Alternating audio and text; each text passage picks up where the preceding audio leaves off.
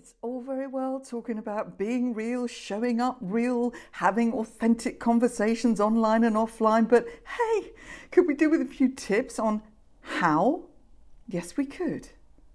Hello, I'm Trisha Lewis. This is the Make It Real podcast, and I will be talking to very real people who've had very real experience, mistakes and everything, and they will be giving you those tips.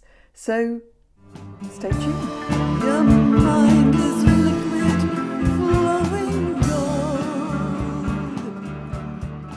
So, things are a bit chaotic in my home at the moment, and I'm sort of in a corner of my bedroom with my normal podcasting space surrounded by kitchen units and the fridge and a microwave and having the kitchen done basically. So this week's episode, a bit later than normal, is going to be a bit of a fill-in, but I hope of value. But it is just me, not one of my fabulous guests. I'm going to interview myself. No, I'm not going to do that. I just want to, for 5-10 minutes, talk about something that I hope will really resonate. And it's just one of these episodes where maybe you'll just press pause for a moment and give this some thought. And hopefully, if any of this makes you think again about something and that leads on to better things, then this 5 minutes will be well spent. And the reason I think it might do just that is because I'm basing this on my own experience. So I set up my coaching business about 3.5 years ago now, which is a really interesting time span because in that period of time, you go through so many ups and downs and twists and turns and dead ends and all sorts. And one of the things that I am very aware of now, because hindsight's a brilliant thing, is how easy it is to get stuck in the trap of shoulds. Let me explain. Oh, you shouldn't do that. Oh, no, what you need to do is this. Or, oh, no, you can't do it that way. Or, haven't you got a lead magnet on your website? Or, the thing is, if you're going to get people buying into that, you've got to appear on platform. Oh no, you've got to use Facebook ads. And on it goes. But it can be more personal than that. For instance, in the early days, I remember being told very clearly, and I do understand the truth in this, nobody cares, Trisha.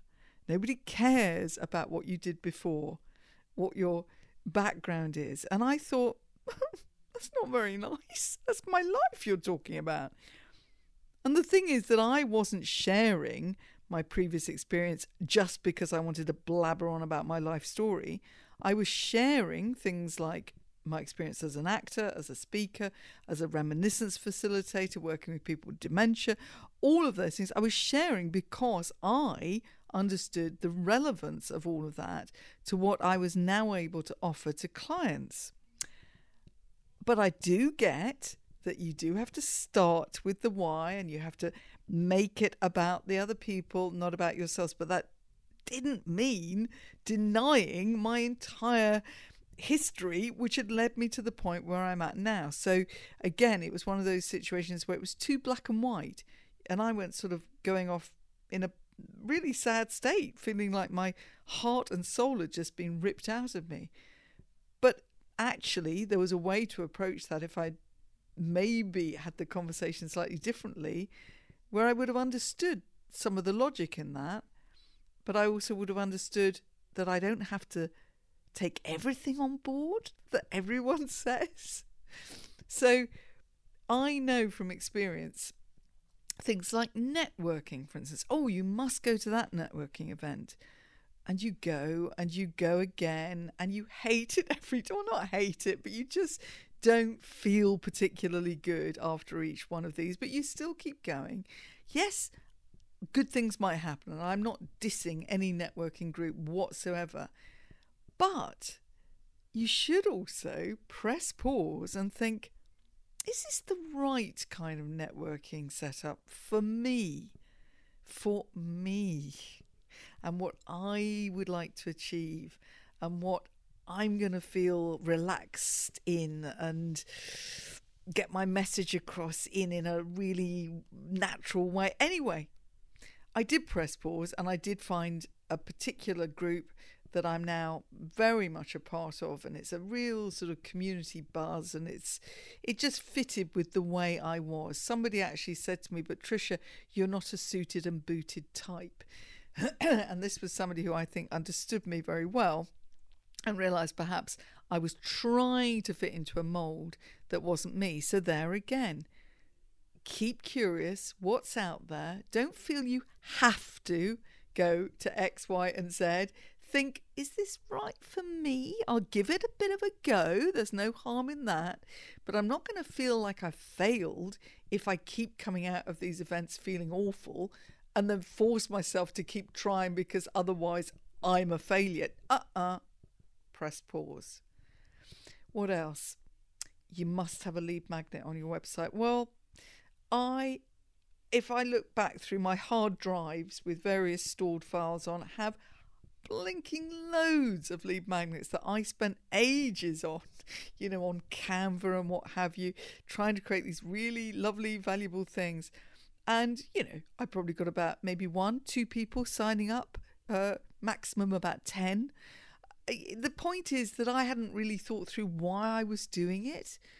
And was it something that I felt was a natural fit for me to have on my website? And was there a story to be told that then linked up with people out there and what they need, and the story with what I do and how that all connected? And was it really necessary, or was I actually spending hours doing something simply because either something on Google or some email that I'd got through from some group had said, oh, you must have a lead magnet?